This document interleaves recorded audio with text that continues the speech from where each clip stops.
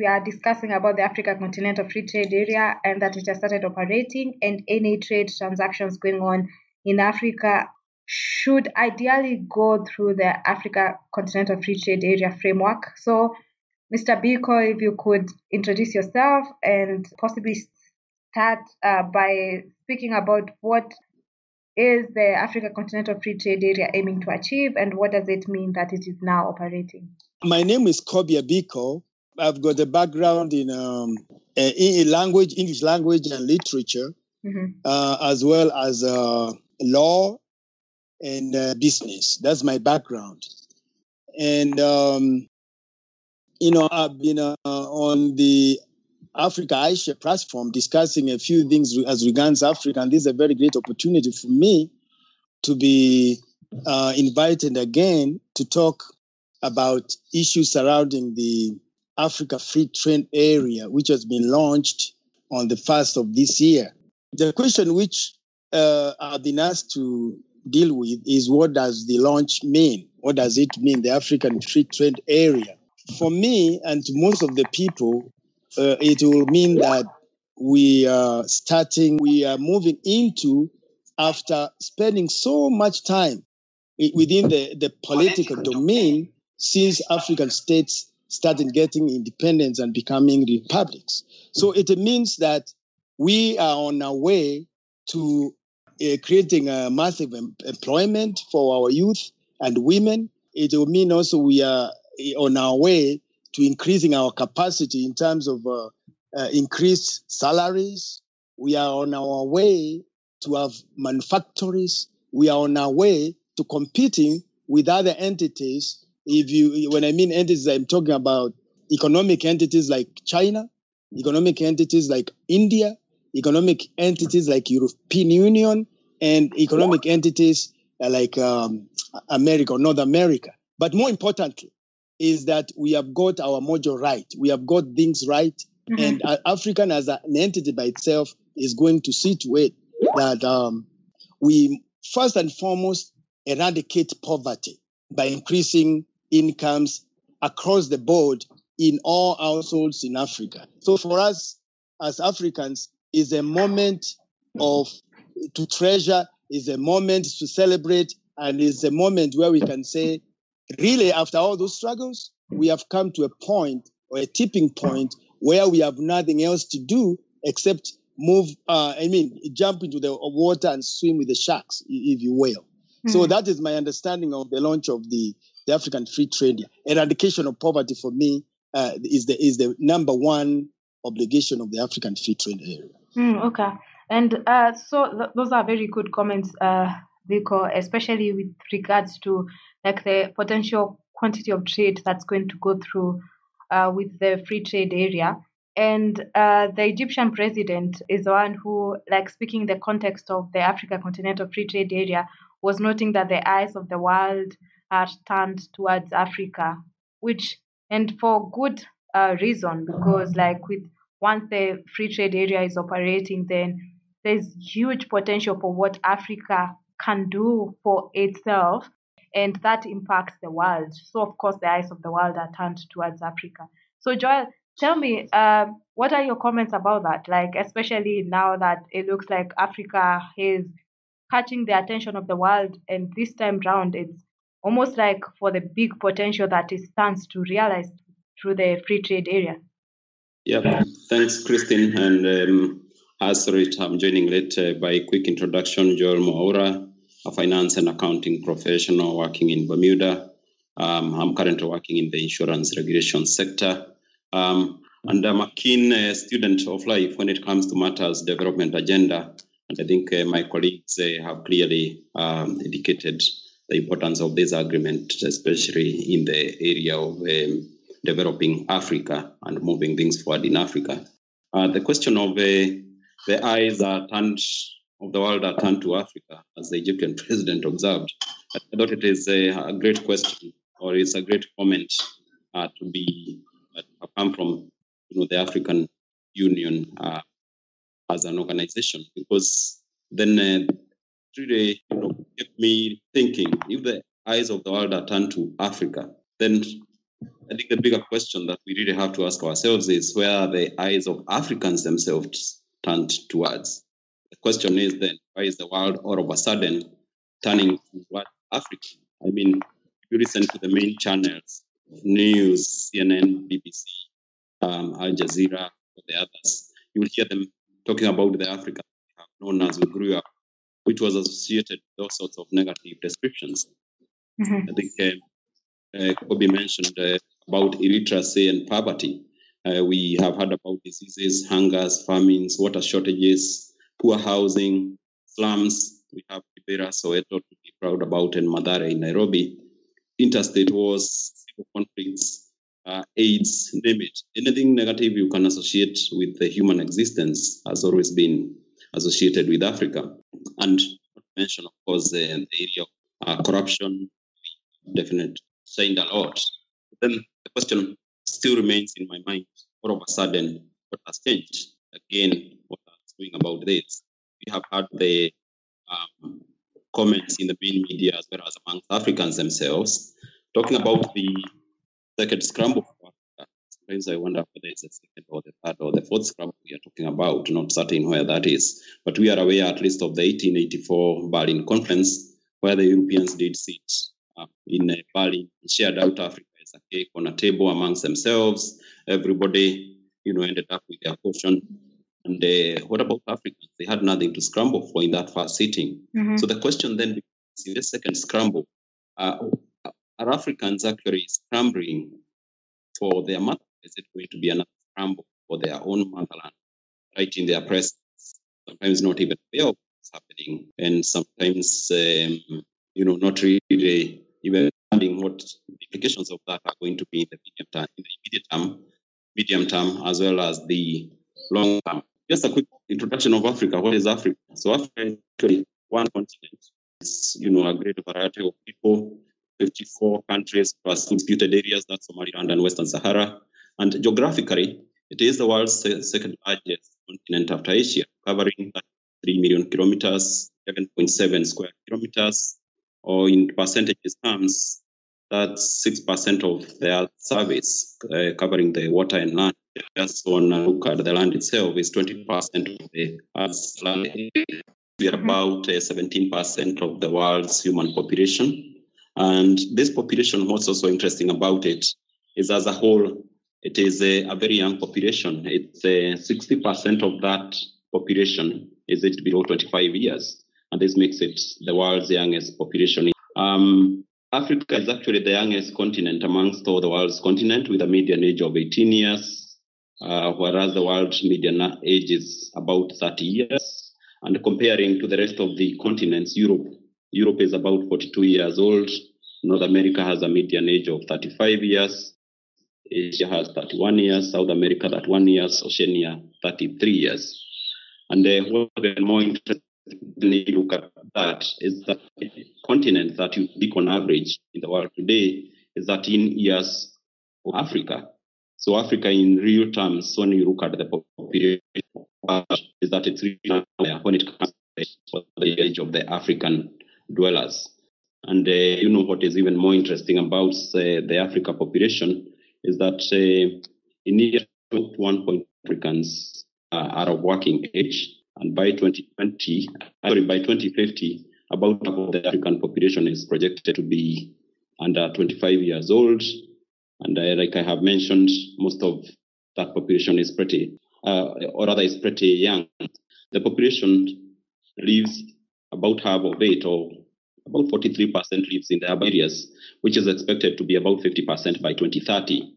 And so just listening to those statistics, a young population, a healthy population, a population that is ready to work, it's living in the urban areas, about half of it by 2030. What does that mean? For any business mind or entrepreneurial thinkers, as well as policy thinkers in the world, then they look at all that mix of factors and they say, well, the economic future of the world is actually in Africa. And I think this is what it's turning towards Africa, where that 60% of the world's Arab is in Africa, which represents billions of potential investment feeding Africa. So literally, Africa can feed the entire world. And one last fact about Africa, which we all know, but we tend to assume, is that Africa is really the cradle of humanity. It's also the cradle of human civilizations. So every single civilization you see on the planet, every single human being you see on the planet, literally, we have Africa as our mother in the real sense. So I think that kind of gives us a quick introduction to our very own motherland, Africa. So I kind of tend to now see why the rest of the world would actually have their eyes turned towards Africa. They see opportunity. They see the future. You see great business opportunities for themselves and for their future generations. But what about Africans? Well, Joel, those are really good observations and comments, especially with regards to like the world is looking at Africa based on those facts that you've said and the potential that it holds. But then the question is rightly, as you put it, where is Africa looking? And hopefully through these discussions, we can shed some light on why the Africa Continental Free Trade Area is such a big deal. So, Biko, if I could ask you, what would people expect from this, the Africa Continental Free Trade Area? Do we expect lesser migration restrictions? Do we expect faster clearance of imports and exports? Ideally, assuming that the implementation is one thing, because the agreement looks good on paper, but the implementation of it is, of course, going to be paced. But what's the expectation that should be in our minds now that this is happening? Yep, I'll probably give it a first shot. I think those of us from Kenya are very familiar with the events at the border between Kenya and Uganda, which I believe is a random representation of what goes on a lot in other African countries in terms of hold-ups, sometimes unreasonable, in terms of the clearance of goods coming from Uganda to Kenya, as well as from Kenya to Uganda. And sometimes some of those goods are going all the way to Congo. And sometimes other countries like Rwanda, Burundi, and other Central and Western African countries. So I think the first and most immediate impact that really, I think it would be fair to expect if African countries are really serious about what this African Continental Free Trade Area Agreement really stands for, is an immediate commitment and immediate implementation of a faster clearance of imports and exports of goods across all African borders.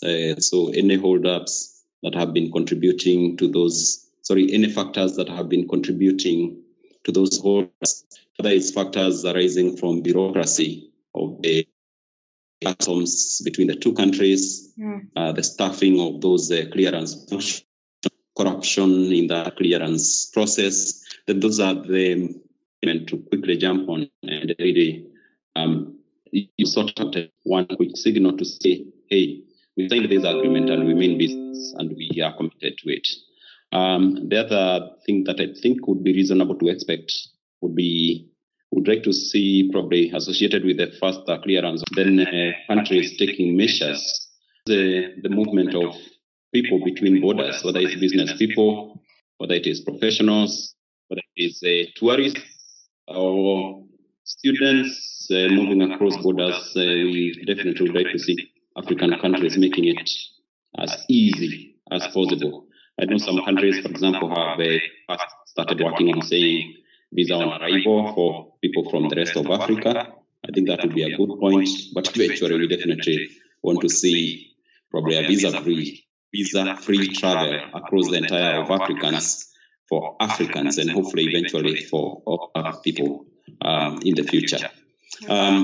So I think those two, I think, would be my most immediate expectations. I think in the longer term, the bigger elephant in the room in terms of expectations is a shift of attitudes towards Africans themselves, towards each other.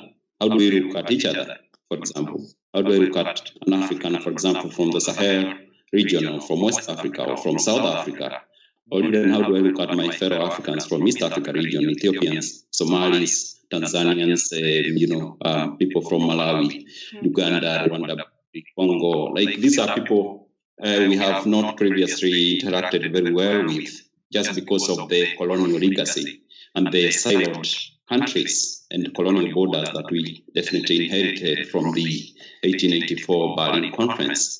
However, if this trade agreement will mean anything for all of us, then I think the question of change of mindsets becomes then I think the bigger question that we really have to start working on. So we definitely should expect at all levels on the continent, whether we are looking at individuals like ourselves, professionals like ourselves, family discussions, county government discussions, whether we are looking at municipal discussions or even national conversations, the presidents themselves who sign these agreements or their trade ministers must be really the first custodians, as well as the people who are spearheading the process of changing people's mindsets and attitudes towards each other, as well as towards the prosperity of Africa and the trading processes and the integration processes really associated with that. Okay, and so thanks for that, Joel. And if I may ask, Biko, if you can hear me, or one of I can. you can. Okay.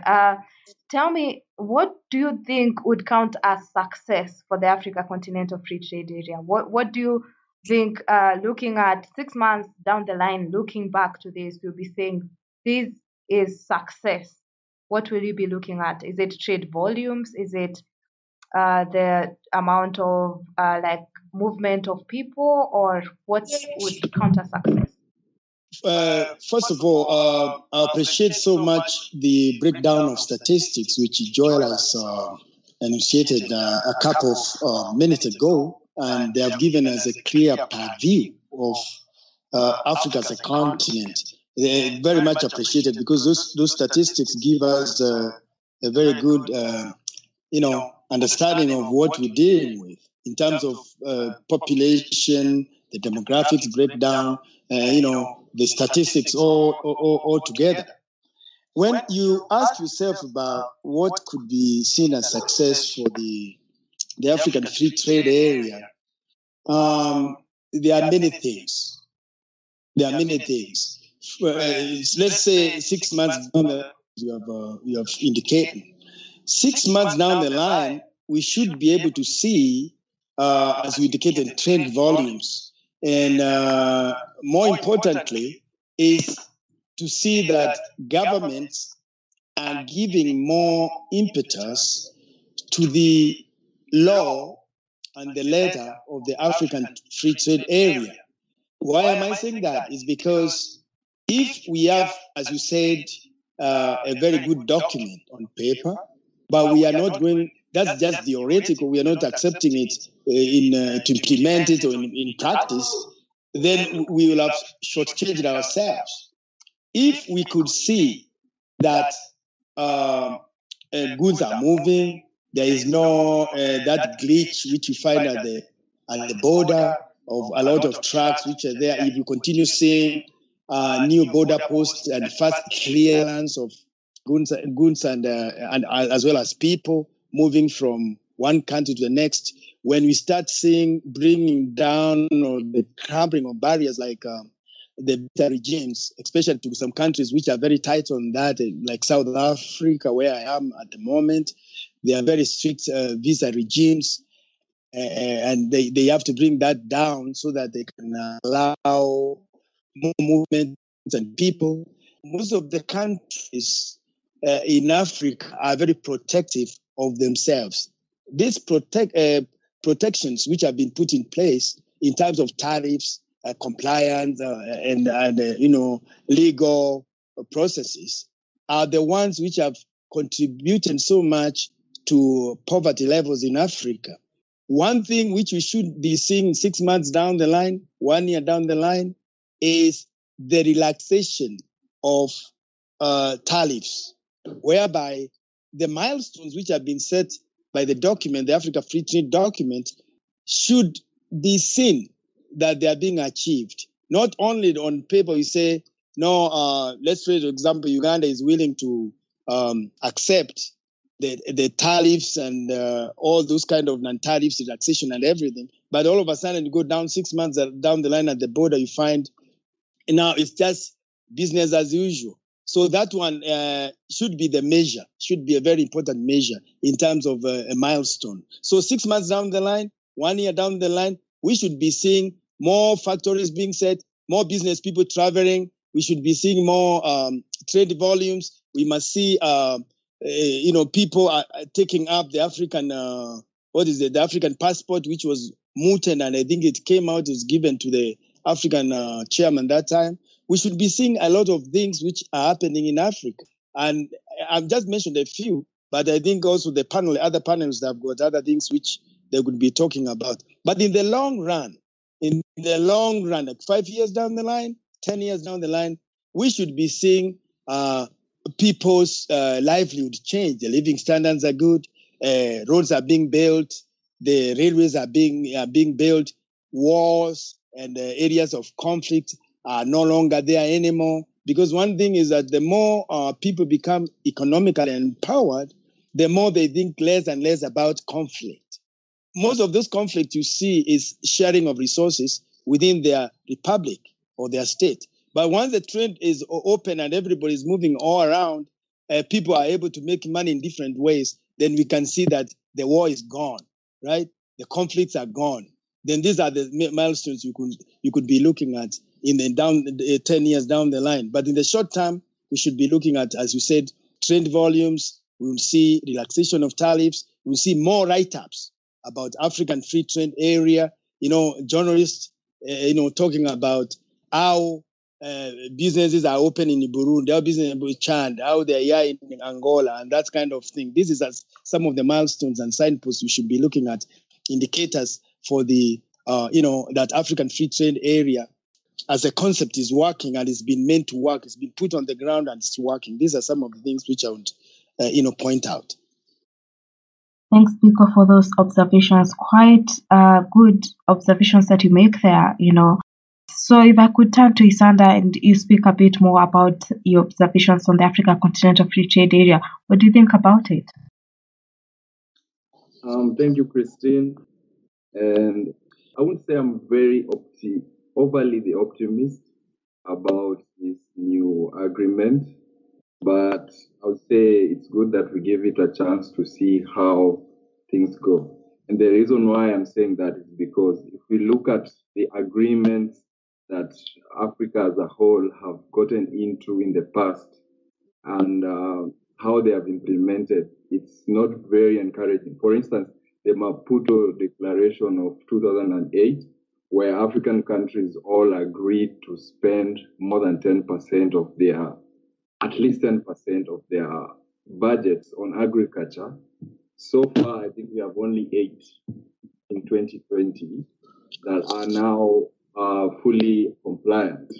And let's say a bit of like 26% of the rest that are between 5% and 10% spending that's as a percentage of their GDP spent on agriculture. Before, we also had the Yamoussoukro decision, which was like the decision to open up airspace so that Africans don't have to fly to Europe so that they come back, to another African capital or something like that. That's still, I don't think the implementation has been done as we speak. So we tend to see there's so many stumbling blocks when Africans decide to do something. Another example I'll give closer home is the East Africa community, which, collapsed in 1977 and then revived in 2000. And since then, you would see there's ups and downs, which of course is expected. But I think it's a lesson for all of us to know that all we are expecting, all the good things we are expecting that will come with the free trade area might not actually come easy. There will be lots of pain and there will be, ups and downs. And most of these, I would say, is a factor of governments and how they are structured. The people as a whole, Africans as we are, I think we are willing to work together. If you look at art, which is not bound by the politics. So by art, I talk of things like music. You see Diamond collaborating with South African artists, and you see a Ghanaian artist singing with Nigerian artists. You know, they are not bound by these colonial boundaries, meaning the people sort of are okay, working and doing things across borders. But governments come in and say, okay, for you to cross over, you need this visa, you need this, and it becomes really difficult.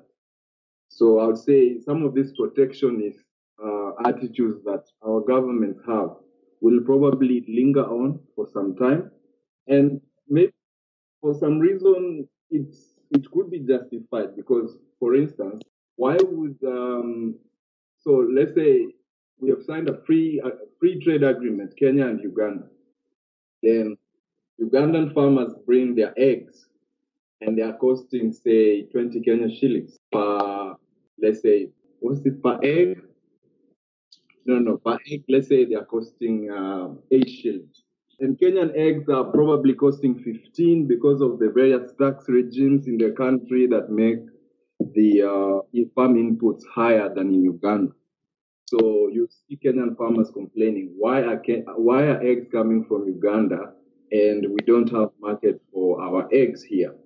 So the fact that so many African countries produce the same goods and services, and therefore we are in competition rather than complementing each other, is going to be, I think, a point of conflict as in terms of the trade and opening up. Most countries will be skeptical and unwilling to open up their borders because they'll be saying, oh, our industries will die. What will happen to our farmers? That kind of thing. But if we were courageous enough to move forward, industrialize, develop the infrastructure early enough, this wouldn't be such a big problem because it would have been, people have learned to diversify early enough. Because, for instance, I read somewhere like 5 years ago that majority of the food that is consumed in Congo Brazzaville comes from France. As much as Congo Brazzaville is in the equatorial zone, they receive all the rainfall and stuff. They still import most of their food because they rely mostly on oil. So there's really not so much agriculture going on. So, for instance, 1 kilo of meat in Congo Brazzaville is the equivalent of 1,000 Kenya shillings. In Kenya, 1 kilo of meat is probably 400 Kenya shillings. There were time that time the flights from Nairobi to Congo Brazzaville, Kenya Airways was operating 3 times a week to that destination. But still, no one was, sending meat over there. Yeah, flowers, even tomatoes. They import everything from France. So still, we will find that it's not easy.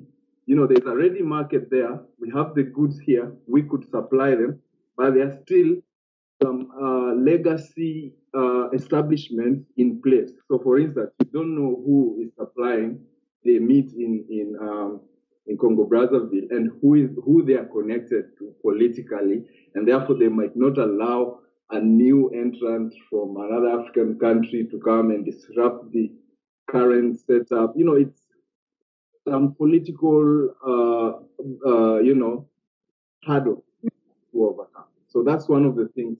So the major problem we will have going forward for me is the political setup. And then the other one is the rule of law and safeguarding of contracts. So for instance, in the European Union, trade between countries in Europe is at 60%. In Africa, for whatever reason, we are at 16%. So if someone in Czech Republic sends some goods to England, they expect to be paid probably within 1 month. And if they are not paid, they can go to court in either London or in their capital city, and their case will be heard. and ruled fairly. So they know that a contract that they have signed between a supplier in Czech Republic and the person receiving the goods in London will be honored because the courts can enforce the contract. What about, are we able to say that we have the proper court systems that can be able to safeguard contract, rule of law, property rights? Will I send my goods seated in Nairobi to Luanda in Angola and sit and wait for payment? Or will I go there and then they tell me try and see, that kind of thing. So that is going to be a big problem. And I'm sure even without the Africa Free Trade Area, if we had rule of law, safeguard, laws that safeguard contracts and property rights, would be trading much, much more. And I'm speaking from experience. I've done business between Tanzania and Kenya before, and things happen. You get to a point where you supply goods. So I used to supply fish. I used to take fish from Mwanza in Tanzania and sell in Nairobi. So I would come to my people in Nairobi and, they'll say, okay, we won't pay you now. Come tomorrow. I come tomorrow. They tell me, oh, we don't have money today. Come tomorrow. And the story will go on until today, since 2009, I'm still owed money by this thing. I can't take them anywhere.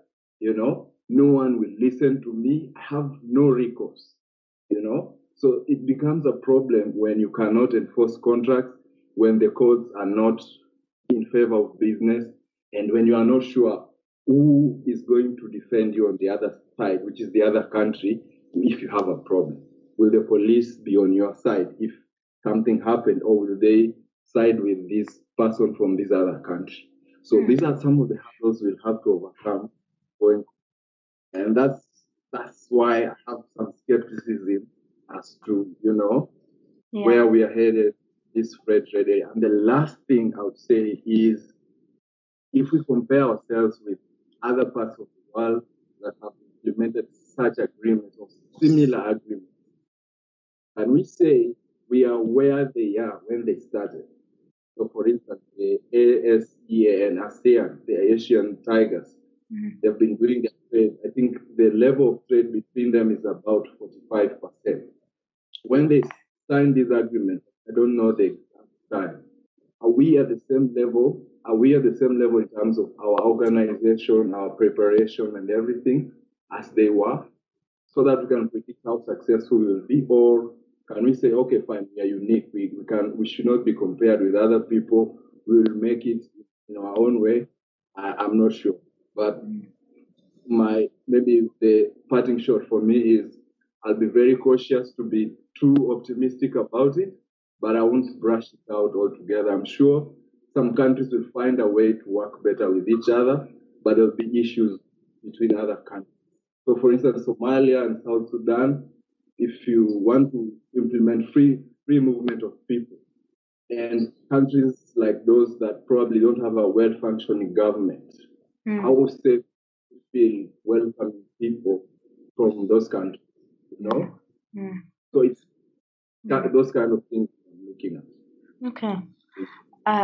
Those are like such good comments. I mean, honestly, especially like when you speak about like the rule of law, and especially contracts. I mean, like the judicial systems within Africa, they will need to function. And even if the protocol on the Africa Continental Free Trade Area provides, especially for like some dispute resolution, especially with regard to the agreement, but the court systems have to function. And within Africa, one of the biggest problem is interference by the executive, by the presidents with the judiciary. Like the judiciary, like the appointees are president's appointees, and the president has problems with it if you don't do his bidding. But I think those are really good observations. And I think we have gotten into the side where the question that we were to discuss next, which was like some of the uh, things that will challenge the achievement of the goals of the Africa Continental Free Trade Area, which I think you have highlighted very well. And I know there are quite many more that can be addressed. But Biko, if I could ask you, do you, and especially taking with what Isanda said and any other thoughts that you had on the potential for like potential challenges, what are some things that might have been done or that you have observed that might give us smooth sailing to the Africa Continental Free Trade Area, no matter how small? Like, what are some of the small or big things that could be observed as potentially pointing to potential for success despite the many failures of other regional economic communities in Africa? Well, the African Free Trade Area is being introduced to a skeptic, kind of a population, because Africa has had many stats and stuff. So it's really a good thing of, the fact that there are people who are a little pessimistic about the African Free Trade Area. I would as well identify with the concerns about being pessimistic about the African Free Trade Area. But as you look at it, you look historically, from the time Africa was granted independence by the European powers, there was a lot of naysayers, right? And the people who painted a very gloomy picture about the African republics and states. Some of these came to pass. Others were not really on target. And Africa has thrived in spite of all those concerns. What I would say is that if you look at some successes of the countries which got independence, that's a very good pointer that we can be left on our own means and be able to take care of our own business. Mm-hmm. Although cases of failure are there as well. Mm-hmm. So either the optimist and the pessimist are all have this. They share almost halfway the concerns about Africa. But with the coming of success stories like countries like Botswana, Mauritius, Seychelles, countries like Namibia, and other countries which have been successful after they got their independence, that's just something to encourage the African free trade area to carry on. Mm-hmm. There is also a point of the preferential trade areas, ECOWAS, the East African Community, the SADC area, customs union like SACU and COMESA. All these have been formed, and they have faced all those challenges you mentioned above. Some of them are almost in a collapsing stage. There was a betrayal of the East African community in 1977, as it was earlier pointed out. Why? Because of betrayal. Now, when they got the things right and they got the legal processes right, now we have another new East African community. Now, the challenges are there, but the pointers of success are even more pointed, if you will, because we have seen much failure as well as much success in Africa. So we should more look at the way in which we can add, especially the 2 points which were raised about politics and the legal processes. Those areas must be addressed first and foremost. And I think with the African free trade area, the document calls for, in the first phase, it calls for trade in goods and services. And plus the other element which must be addressed is legislation, which was a big concern. How do you, because if you are a trader from, let's say, Zambia, you send things out to Tanzania and the people don't want to pay you. How do you address that matter? It's not easy because the jurisdictions are different. But then they have moved pretty quick to understand that concept is going to limit, it's going to put this whole concept of the Africa Free Trade Area in the dustbin if it's not addressed as a matter of urgency. So there are a lot of teething issues to be addressed. There are so many things you can point like they are going to make this whole concept of Africa Free Trade Area fail. But there are many pointers to the successes of Africa, not least about the successes and the struggles of the republics until they are able to get democracy, and then single party dictatorship, then multi-party, and now democracy, where ethnic groups can be able to have and kind of a semblance of share in the resources. That's a very big plus right there.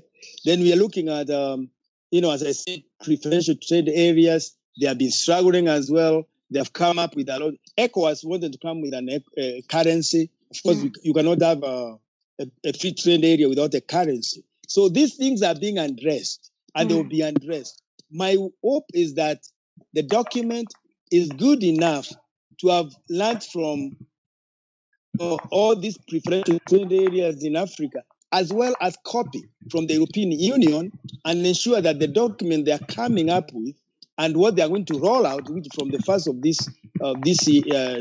January 2021, is going to cater for every other anomalies and little teething problems which have been there before. But I'm very optimistic that this will be done because at this age, we are able to know what can bring failure, and we must take care of that.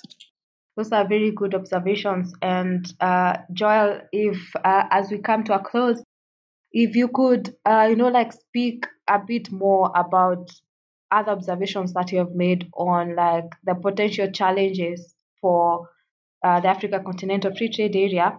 And well, there are really good points that Biko has said. There are economies that are doing well. There is learning from failures, and like the EAC has picked up, and think like SACU is the oldest customs union in the world. It has existed for such a long time. I forget how many years, but it features among the oldest in the world.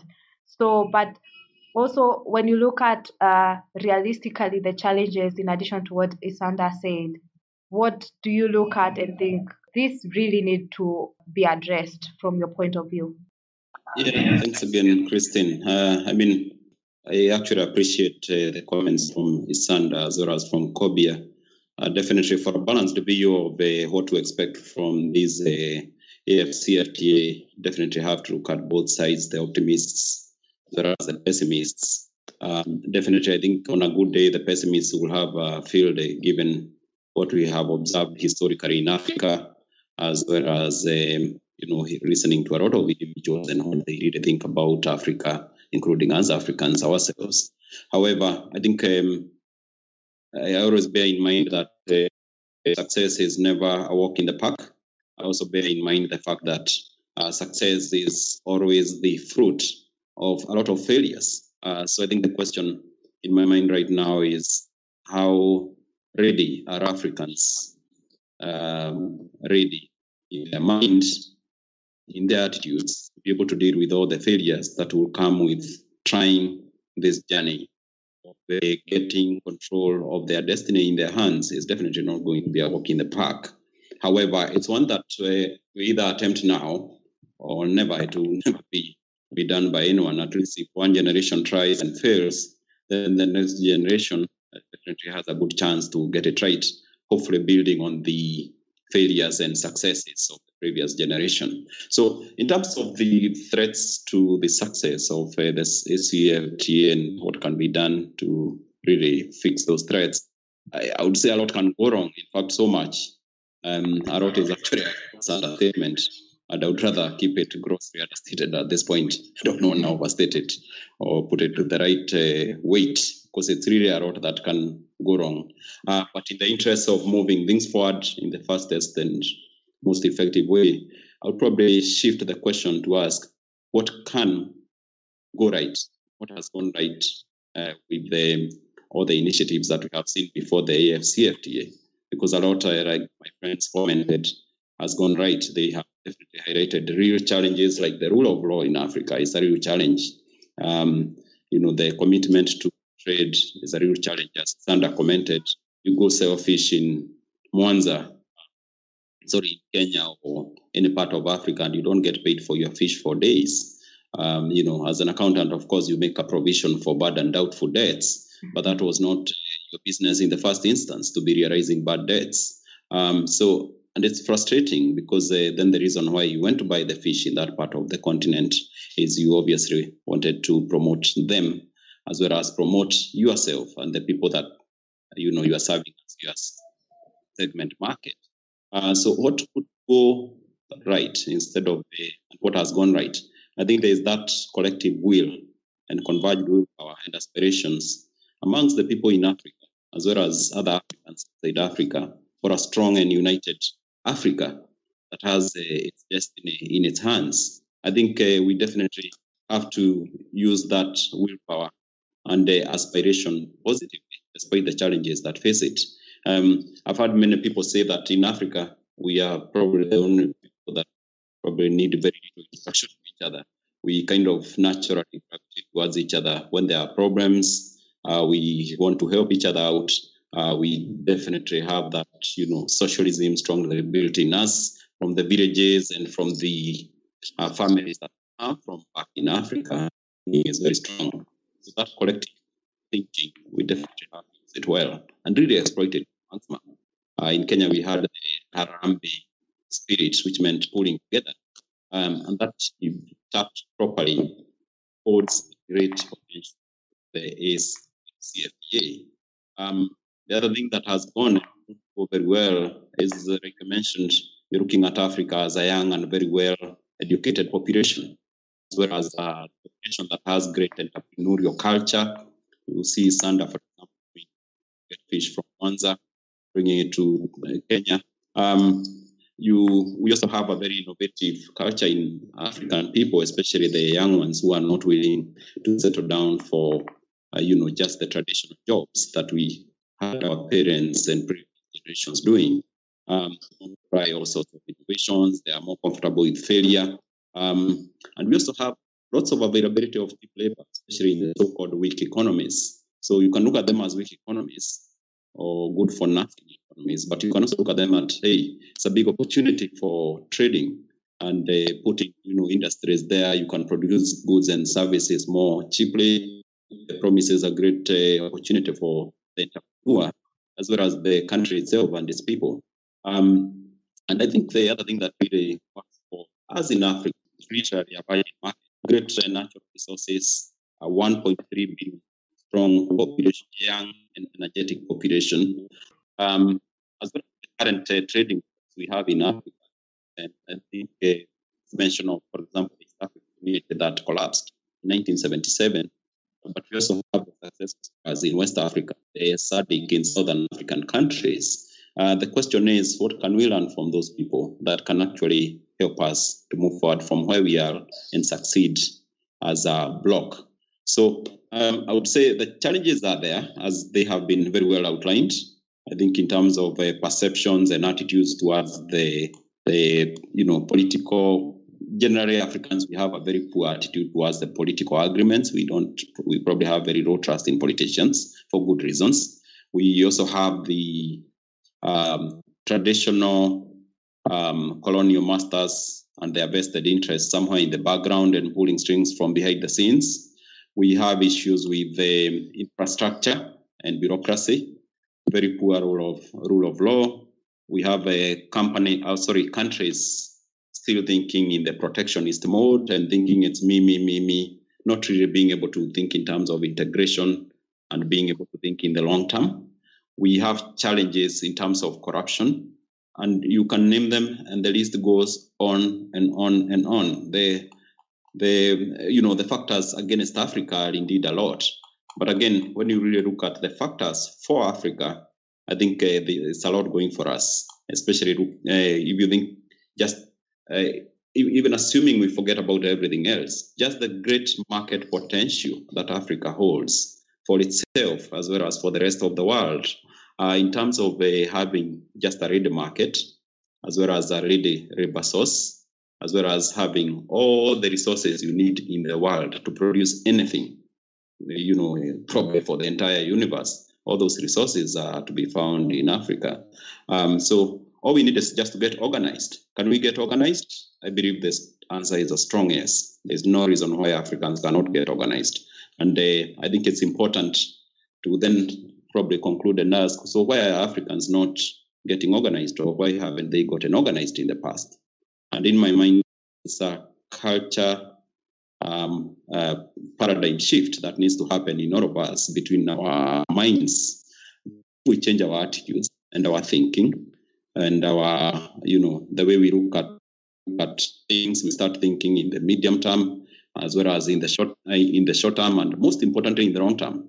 What does the actions we take today mean for us, our future generations, 50 years to come, 100 years to come, 1,000 years to come, 10,000 years to come? I think that kind of change of mindset, I think that's going to change everything in terms of the way we look at getting organized today, tomorrow, the days to come.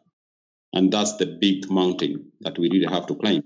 Change of mindset really is the big Mount Kilimanjaro for the AcFTA agreement, and the people of Africa really have to climb at this point.